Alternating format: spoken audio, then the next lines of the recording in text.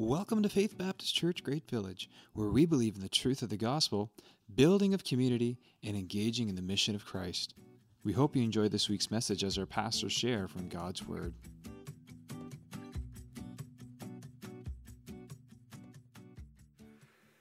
All right. Well, this is the beginning, as Josh mentioned, of our campaign. We're starting with the message time today, and that will be followed each Sunday with a message for the next 9 weeks, and then there's the group experience, which I really hope that you'll take advantage of.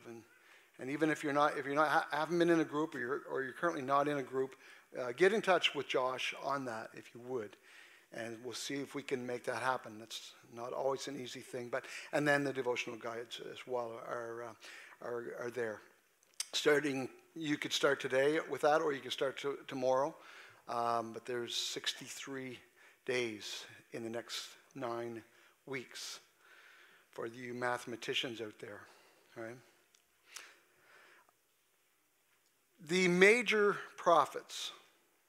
They call them major, not because they're more important than the minor prophets, but it's the bulk of their work, the size or the amount of content. Isaiah, Jeremiah, Lamentation, Ezekiel, and Daniel. Following those, we have what we call the minor prophets, beginning with Hosea, Joel, Obadiah. Obadiah, Amos. Now I can't even say them. Help me out. Hosea, Joel, Amos, Obadiah, Jonah, Micah. I think that's right. Is that right, Reuben? Yeah, good. Micah, chapter 6, verse 1 through 8. Will you turn there with me and follow and read with me if you would? And we'll have it on the screen, I believe, as well. Micah 6, verses 1 through 8. Hear what the Lord says. Arise, plead your case before the mountains, and let the hills hear your voice. Hear, you mountains, the indictment of the Lord, and you enduring foundations of the earth, for the Lord has an indictment against his people, and he will contend with Israel. O my people, what have I done to you? How have I wearied you? Answer me, for I brought you up from the land of Egypt and redeemed you from the house of slavery. And I sent before you Moses, Aaron, and Miriam. O my people, remember what Balak king of Moab devised, and what Balaam the son of Beor answered him, and what happened from Shittim to Gilgal, that you may know the righteous acts of the Lord. What does the Lord require? With what shall I come before the Lord and bow myself before God on high? Shall I come before him with burnt offerings, with calves a year old? Will the Lord be pleased with thousands of rams, with 10,000s of rivers of oil? Shall I give my firstborn for my transgression, the fruit of my body, for the sin of my soul? And then verse 8, which is our theme verse. He has told you, O man, what is good. And what does the Lord require of you? But to do justice, and to love kindness, which also the Hebrew word there is often translated mercy, as you probably are aware of that, and to walk humbly with your God. It's become a meme. You've probably seen it. Undoubtedly you've seen it. Be a good human. Just be a good human. The American rapper Jamal Phillips is selling T-shirts and caps. Have you seen any of those? Just be a good human. Scripture says he's told you, oh man. Oh man. Oh man. Oh man. Yeah, sometimes we approach Scripture and we kind of yawn, but we're becoming so deficient in human language. I think we want everything on video. But I want you to know that the words in this book here have more width and more depth and are more profound than any video you'll ever see or watch. The topics that we're considering throughout this next 9 weeks are massive. And And if you're wondering about 9 weeks based on one verse, it's because of the size of these subjects, subject matter of justice and mercy and humility. These themes are gigantic in Scripture and in our lives too as well. Now, there's a lot of talk these days about the need for social justice. But the concept of justice requires an ethical system, a basis for morality. And where does that come from? It's a really important question, because while our culture trumpets a call for justice, our culture at the same time is repudiated the ethical framework and the moral foundation upon which our society has been built. So we need to hear from God on this, to these all-important questions. How do we know what is good? Where does good come from? Micah has a clear call, a clear response. He says, God has told you, O man, what is good. So as we get into these 9 messages, we're going to be exploring not only what it means to be human, but what it means to be a good one. Now, ingrained in the idea of right and wrong, it's so ingrained in our hearts, you know, and there's a reason for that. It's not even so much an idea as it's like a sense that we have. C.S. Lewis, who was brilliant, referred to this as a sense of oughtness. And what he says in his book where he addresses the subject, I believe it's Mere Christianity, he says, yes it was, he says that we don't always know what the right thing is, but we always know there is a right thing. And that's true. And those who are trying to re-engineer our society, they don't like to talk about things being innate, but I would suggest to you that that sense of oughtness is innate. We come into the world with it. A lot of the social scientists and psychologists of our day would like to suggest that it's all a matter of nurture and none a matter of nature, that we come into this world as blank slates without anything, and that we are completely, totally impressionable and therefore conditioned by the environment.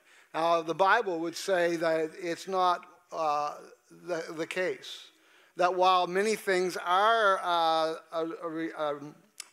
response or a result of nurture, that some things are a matter of nature.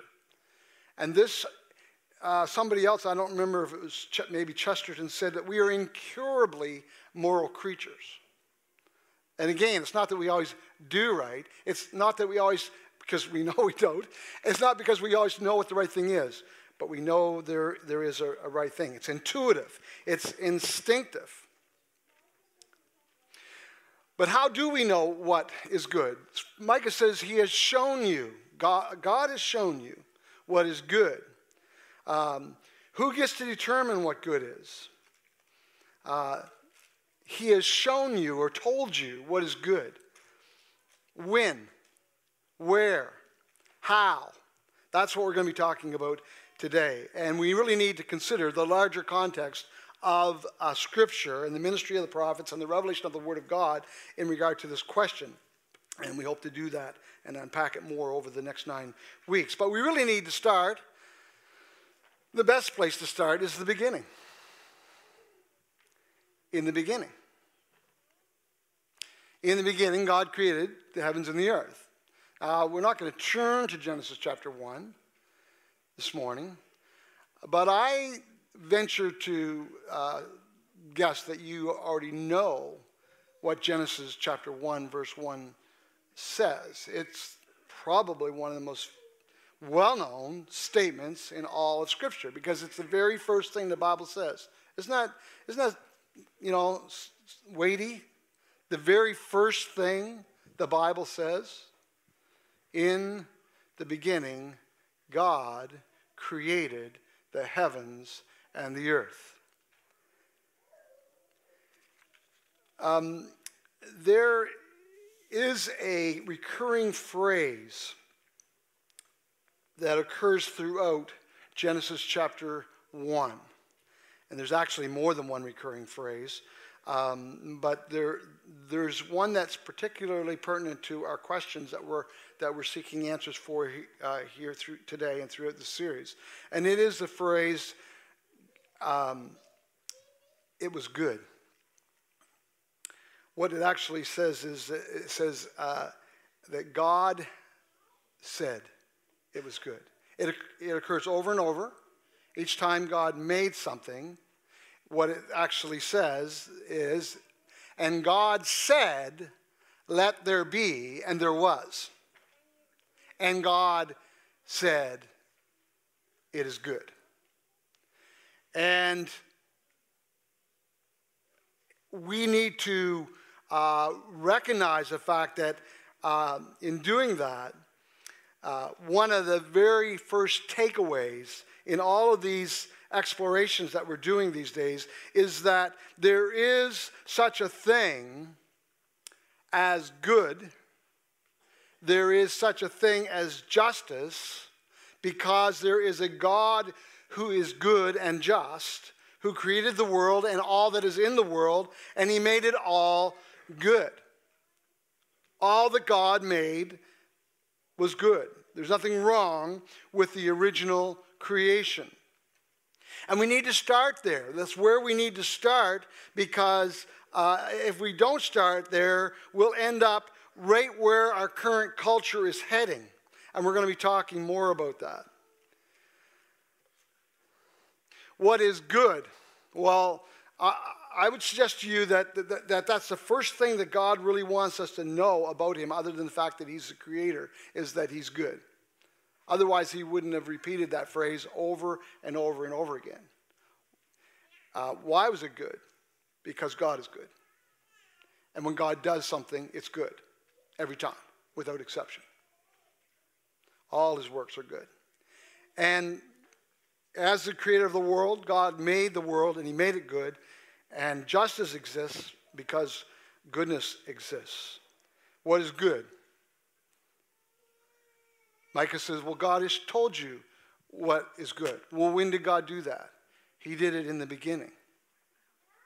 He showed us in the beginning when he made the world and made everything good. What is good is what is consistent with the character and the intentions and the nature of God, who is Lord over all. Things became bad when, you know this, when our first parents disobeyed God.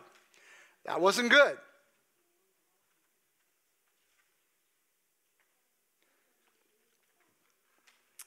Thereby committing evil, and that's what Genesis chapter 3 is all about, and we're going to talk a little bit about that next week. But since what we commonly call the fall, Genesis chapter 3, since then, it has been necessary for us, every single human being has to choose good over evil.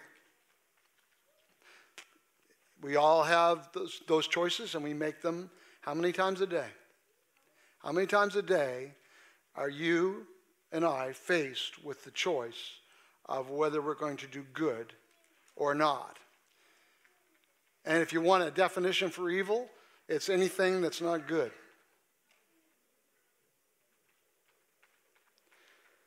But the main point this week is for us to choose the good, we must know what the good is. He has shown you, he has told you, oh man, what is good. When did he do that? He did it at creation. He made us good, and we went wrong. But the instinct that we have of right and wrong, and the aspirations that we have to be good human beings, that's from him. He put that in us. It's part of the good.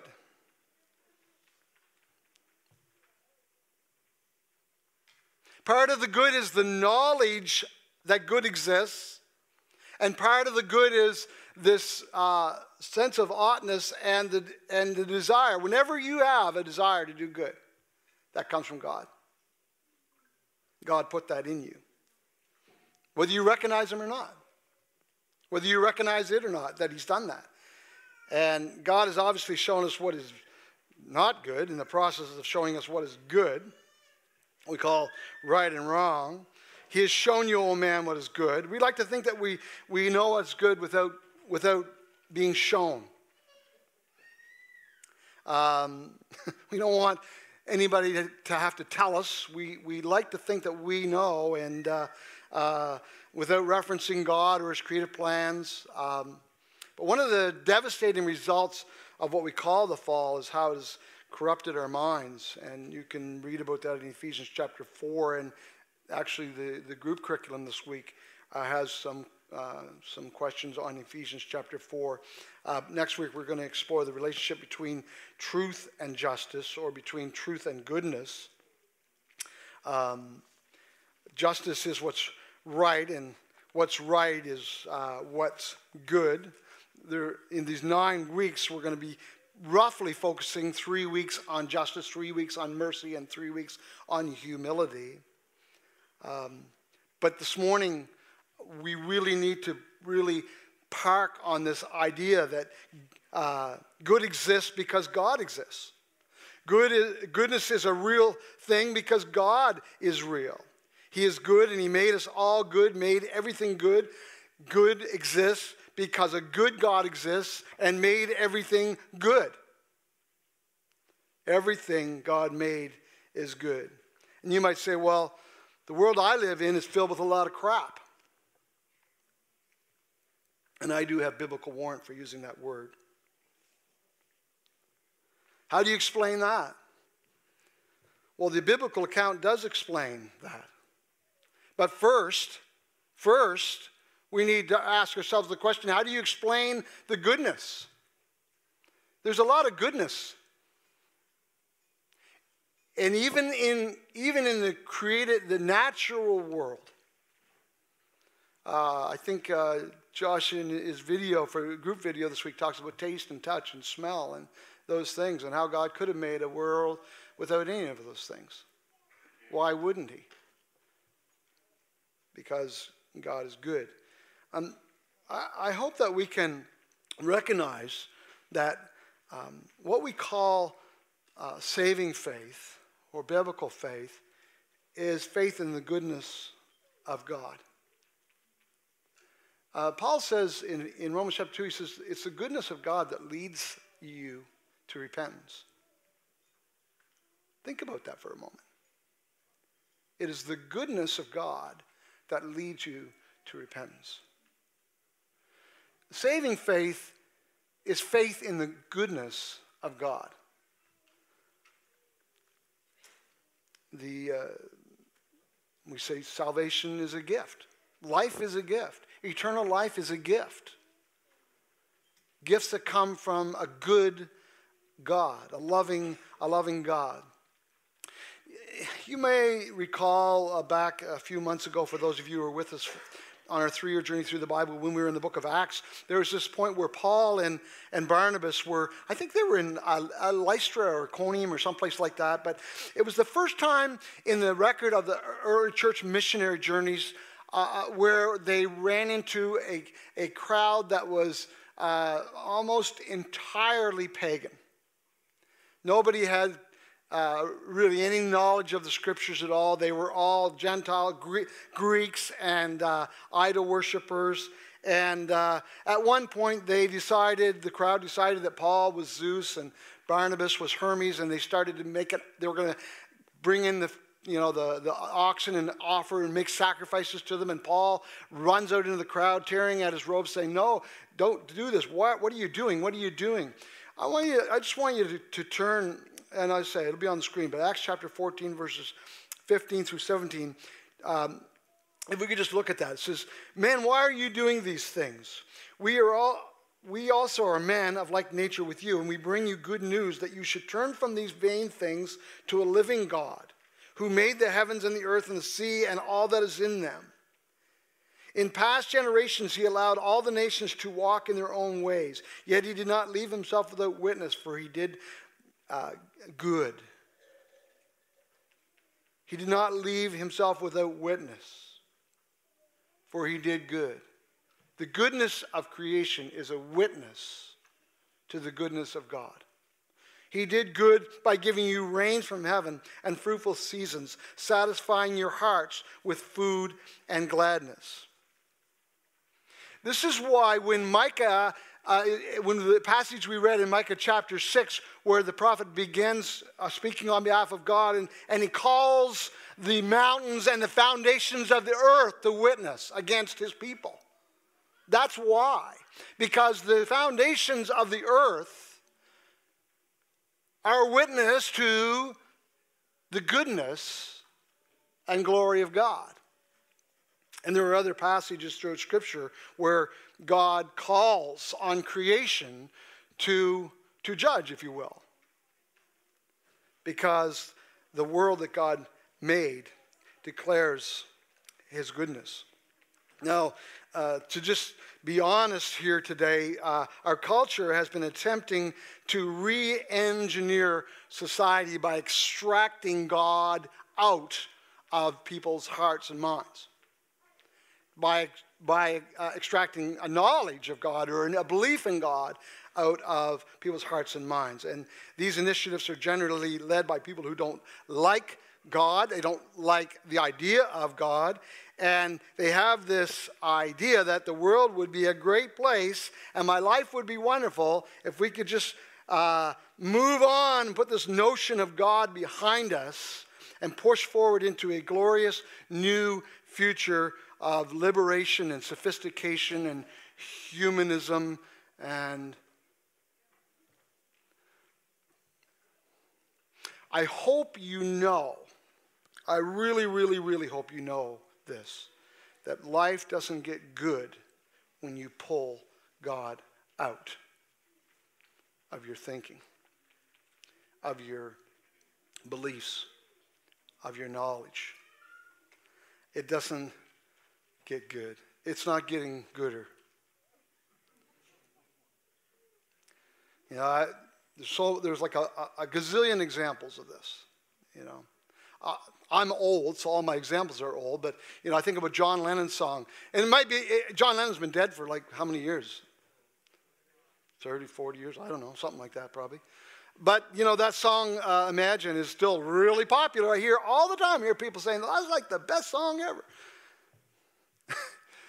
If you listen to the words of it, it's, you know, that's basically what he's saying. He said we'd have a utopia if we could just get rid of the idea of God.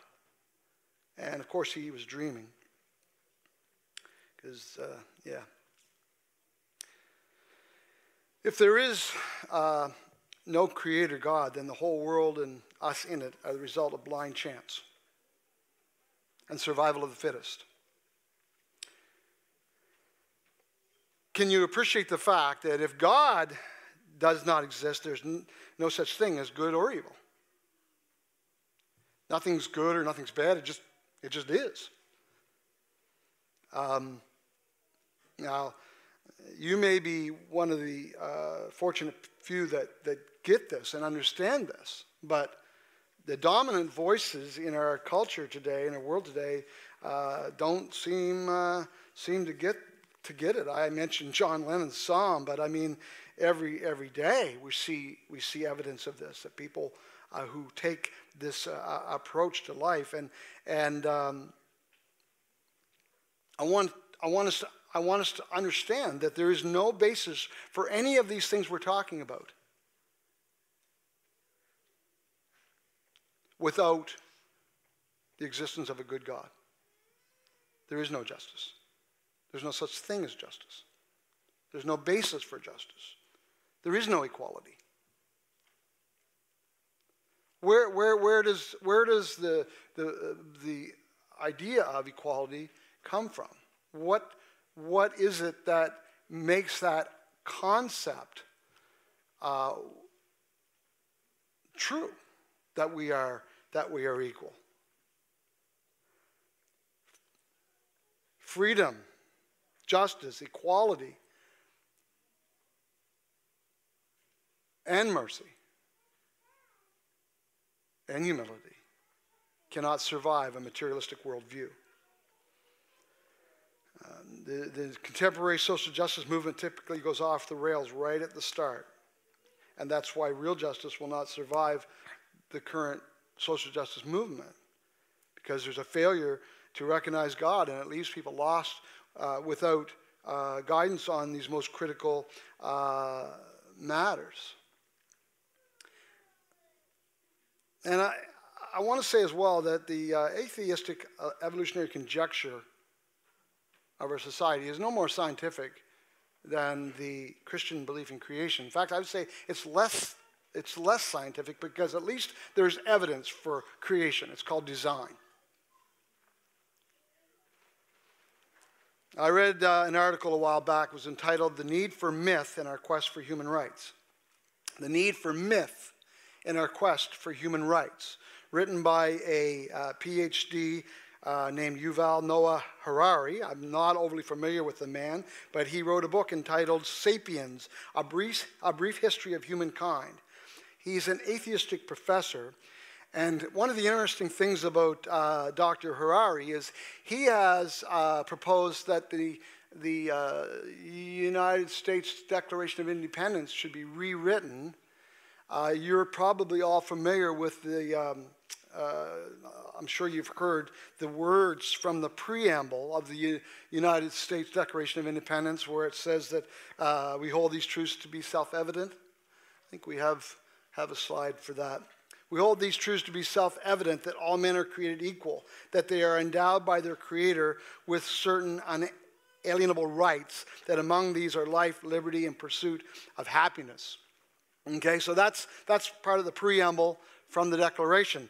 What Harari proposes, and we'll put that up as well, he says it should read like this: we hold these truths to be self-evident, that all men evolve differently, that they are born they're born with certain mutable characteristics, and that among these are life and the pursuit of pleasure.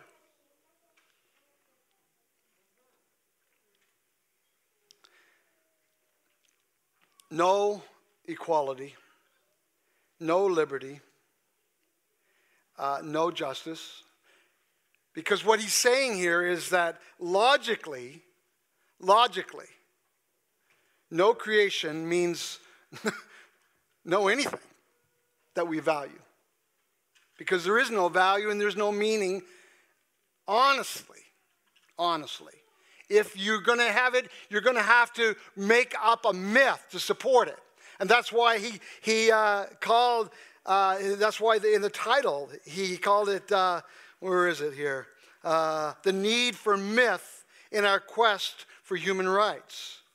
But what we're seeing is that more and more contemporary modern atheists who are recognizing this fact that they can't sustain any kind of real moral framework without a creation narrative.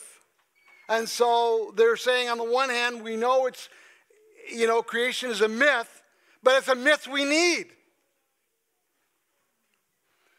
Because even though there is no God, we sure need him.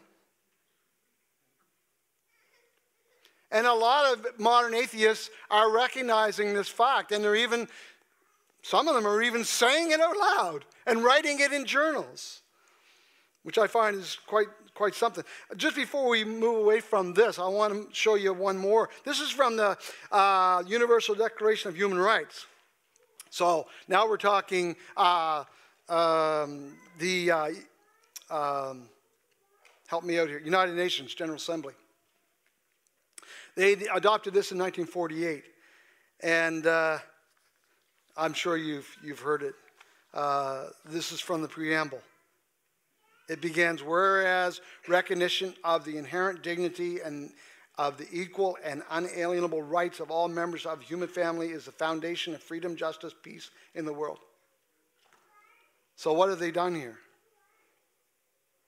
They've removed God. They've removed him. He's not there. He doesn't make an appearance. But they still have freedom, justice, peace. Interesting. We love to have it both ways, don't we?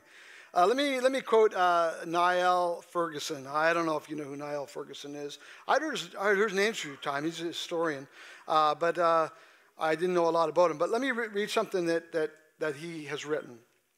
And he writes, "I was brought up an atheist." Any of you know who Niall Ferguson is? Have you heard the name before? Okay, well, he's not a Christian.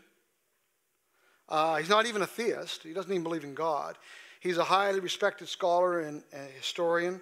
He's the Milbank Family Senior Fellow at the Hoover Institution at Stanford University. Prior to that, he was a professor at Harvard, the London School of Economics, New York University. In 2004, he was named by Time magazine as one of Time's magazine's 100 most influential people in the world. And he writes these words. He says, "I was brought up an atheist. I didn't become one. I regard atheism as a religious faith I happen to be brought up in." He is an atheist, okay? Don't forget that.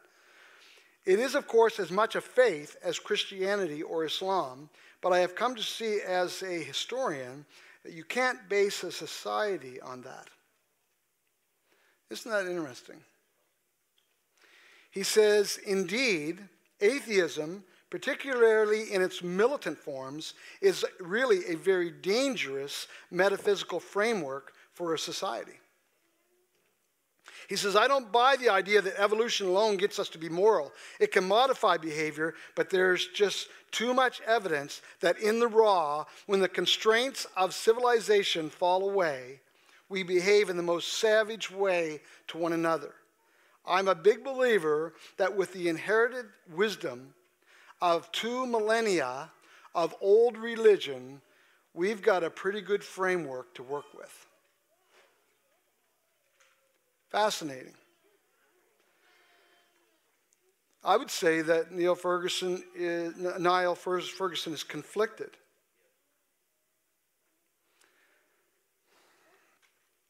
For while he's not a Christian, his beliefs, many of his beliefs, his values, and his hopes, and his dreams are. Where do they come from? I think that's where many people today find themselves. And we're hearing more and more of atheists these days who need the creation myth. We need God. We need him. We desperately need to hear from him. God says, "I've shown you, I've told you, O man, what is good." A good God made a good world. And the goodness of creation is a testimony to God's goodness. And he's made us in a way that we can have a relationship with him. And that's through Christ, and that's what this is all about. Goodness and justice come from God. And to be a good human, we need God. That's the starting point, because it takes God to make a man or a woman. Human life comes from God, and God is good. I would suggest that the first thing God wants us to know about him, the very first thing he wants us to know about him, is that he's good. Along with the fact that he made everything and he's Lord over all creation. He's good. How has God told us? There's the natural world that gives glory to God.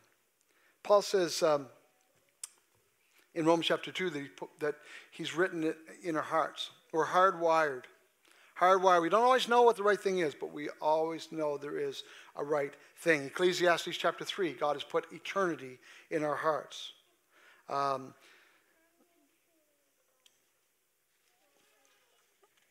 Remember Acts chapter 14 we read earlier. The witness of the natural world. You know that the recognition of the existence of goodness and the existence of a good God are logical inferences. The goodness in the world is a logical inference for the existence of a good God. Creation tells us that the Creator exists and that he's good. You know, for many years I thought, you know, there's when you look at creation, you can see the power of God, right? His creative power. But it's limited to how much we can know about God through creation. That's why we need Scripture. But you know, there is the goodness of God is also witnessed in creation. And Paul says this in Romans chapter 1. Take a look. Romans chapter 1, verse 19 and 20. For what can be known about God is plain to them. And he's talking about people there. You probably realize he's talking about people there who've rejected rejected God. It's plain to them because God has shown it to them. For his invisible attributes, namely his eternal power and divine nature, have been clearly perceived ever since the creation of the world. So it's not just his power, his nature. And I would submit to you that God is by nature good. That's his nature. Completely. God is completely good. God is infinitely good. So they are without excuse. Psalm 19, the heavens declare the glory of God. The sky above proclaims his handiwork. Day to day pours out speech. Night to night reveals knowledge. There is no speech, nor are there words whose voice is not heard. Their voice goes out through all the earth, and their words to the end of the earth. That's what the psalmist is talking about. The idea that nature speaks. God says through Micah, I've told you, oh man, what is good. Creation speaks. Scripture. Maybe you have issues with the inspiration and authority of Scripture. Maybe you're not prepared to go there and say, oh, I don't believe what the Bible says. Well, let me ask you if you believe in logic. Because without the notion of right and wrong, life becomes absurd. And I think that's why many contemporary atheists are really searching. They're really doing some hard thinking, because it just makes sense to believe in God. It's logical to believe in God, even without the Scriptures. It's logical to believe in God. It's logical to believe right and wrong. It does not make sense. Life doesn't make sense. Even the very existence of logic itself. Logic, we need to understand this, logic is part of creation. We are created to process things logically. And logic is the opposite of blind chance. So even logic itself, what's it say in John chapter 1, verse 1, in the beginning was the Logos, where we get the word logic from. Logic comes from God. God is logical. And this is all part of this. And so justice doesn't exist without these realities. Of course, our logic is limited, but Tom Holland, and I'm getting close to the end of this, so hang in there. Tom Holland, who's another brilliant award-winning historian, you may have heard of him, but he wrote in the New Statesman in 2016, he wrote these words. He said, it took me a long time. And this article, by the way, he entitled this article, Why I Was Wrong About Christianity. And he said in that article, he said, it took me a long time. And sometimes it does take a long time. Sometimes it takes a long time for any of us. Maybe it's taken you a long time to come to the reality that there is a God and that he's good and that you're accountable to him. It takes some of us longer than it takes others.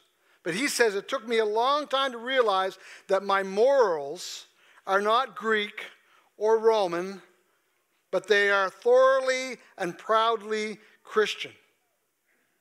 Now, I don't even know if Tom Holland is Christian. I couldn't find that out. He may not be. He's not claiming to be a Christian. He's just saying, my morals are Christian. He always thought that he got them somewhere else. And now he realizes that, and he's an award-winning historian. His specialty is history. Understanding the world in regard to the past, where this all came from. I just want to read a couple more scriptures with you and finish up. But I really want for us this morning to think about the goodness of God. Because that's where it all starts. If it doesn't start there, where does it go? Well, it goes where our culture is going. That's where it goes. But that's where it all starts. With the recognition of the goodness of God. Psalm 136. I mentioned earlier about Paul and Barnabas traveling and coming into this situation where people had no benefit of the scriptures. But the Hebrew people, they had the scriptures. They not only knew that a good God existed, but they knew him personally through the revelation of the prophets and the scriptures that are inspired by God. Psalm 136, verse 1, give thanks to the Lord, for he is good. For his steadfast love endures forever. That steadfast love there, we're going to be looking at that in week 4. It's the word that's translated mercy in Micah 6:8. Okay. Give thanks to the Lord, for he is good, for his steadfast love endures forever.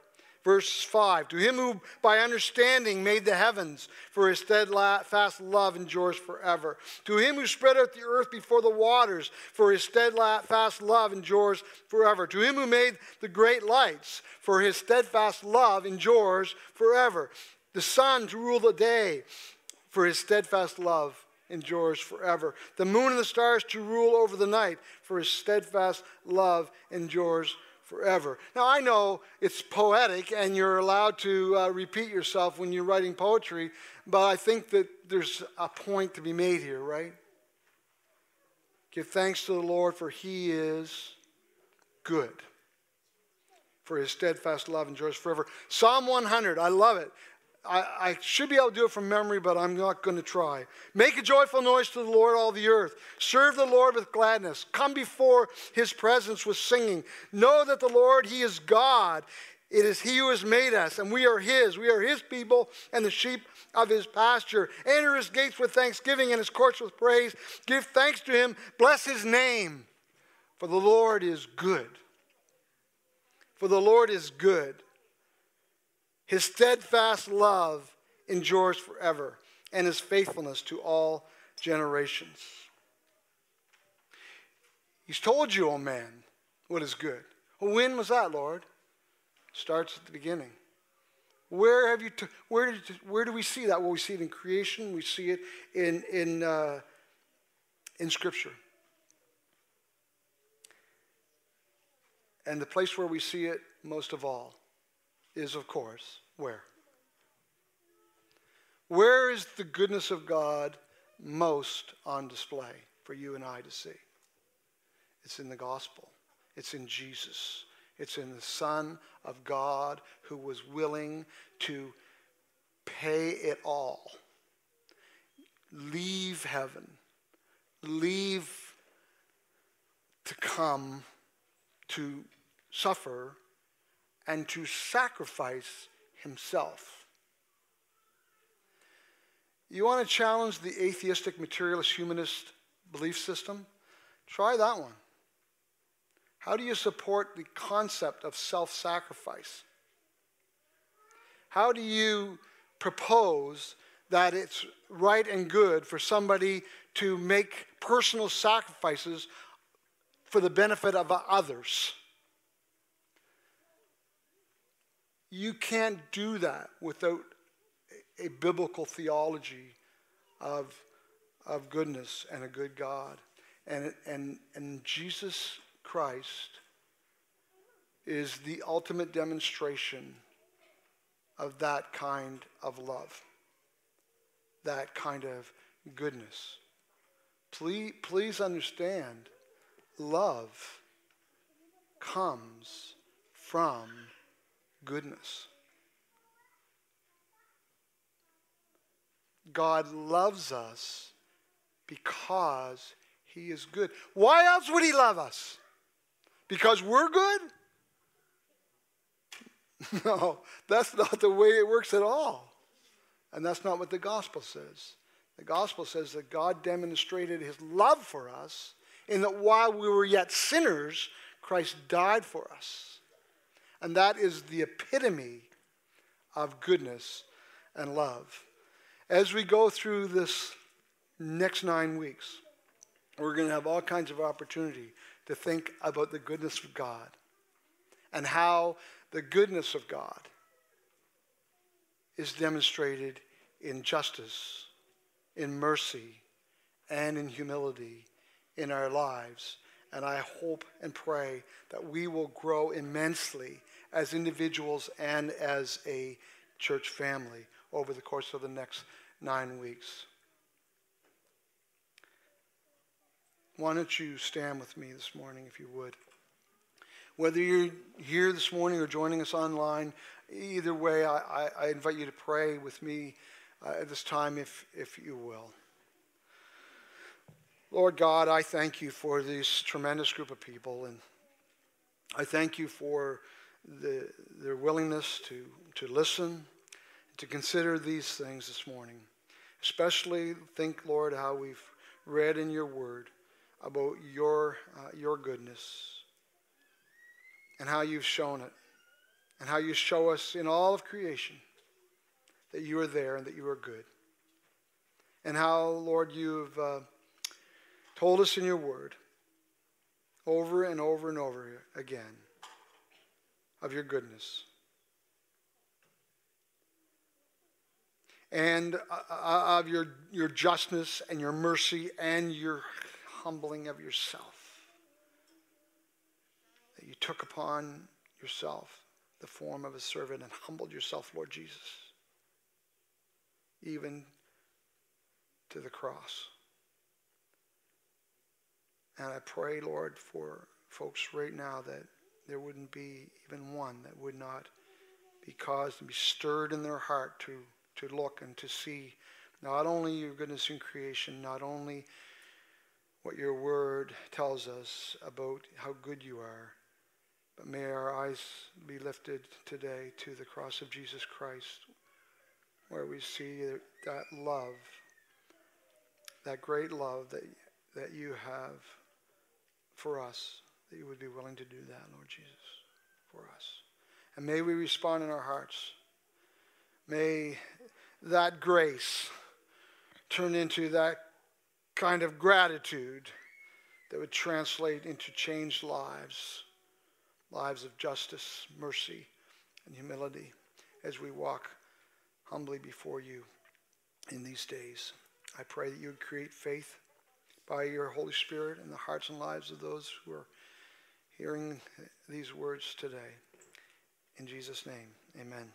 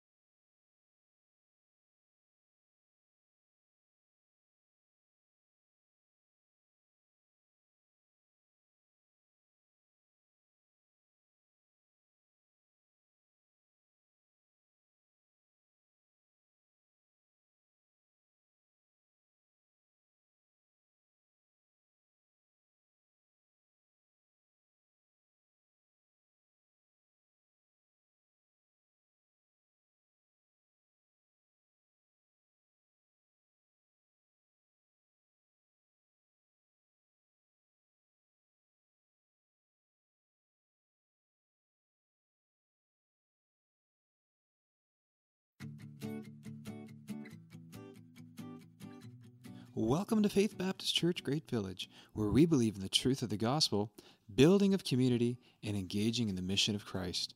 We hope you enjoyed this week's message as our pastors share from God's Word.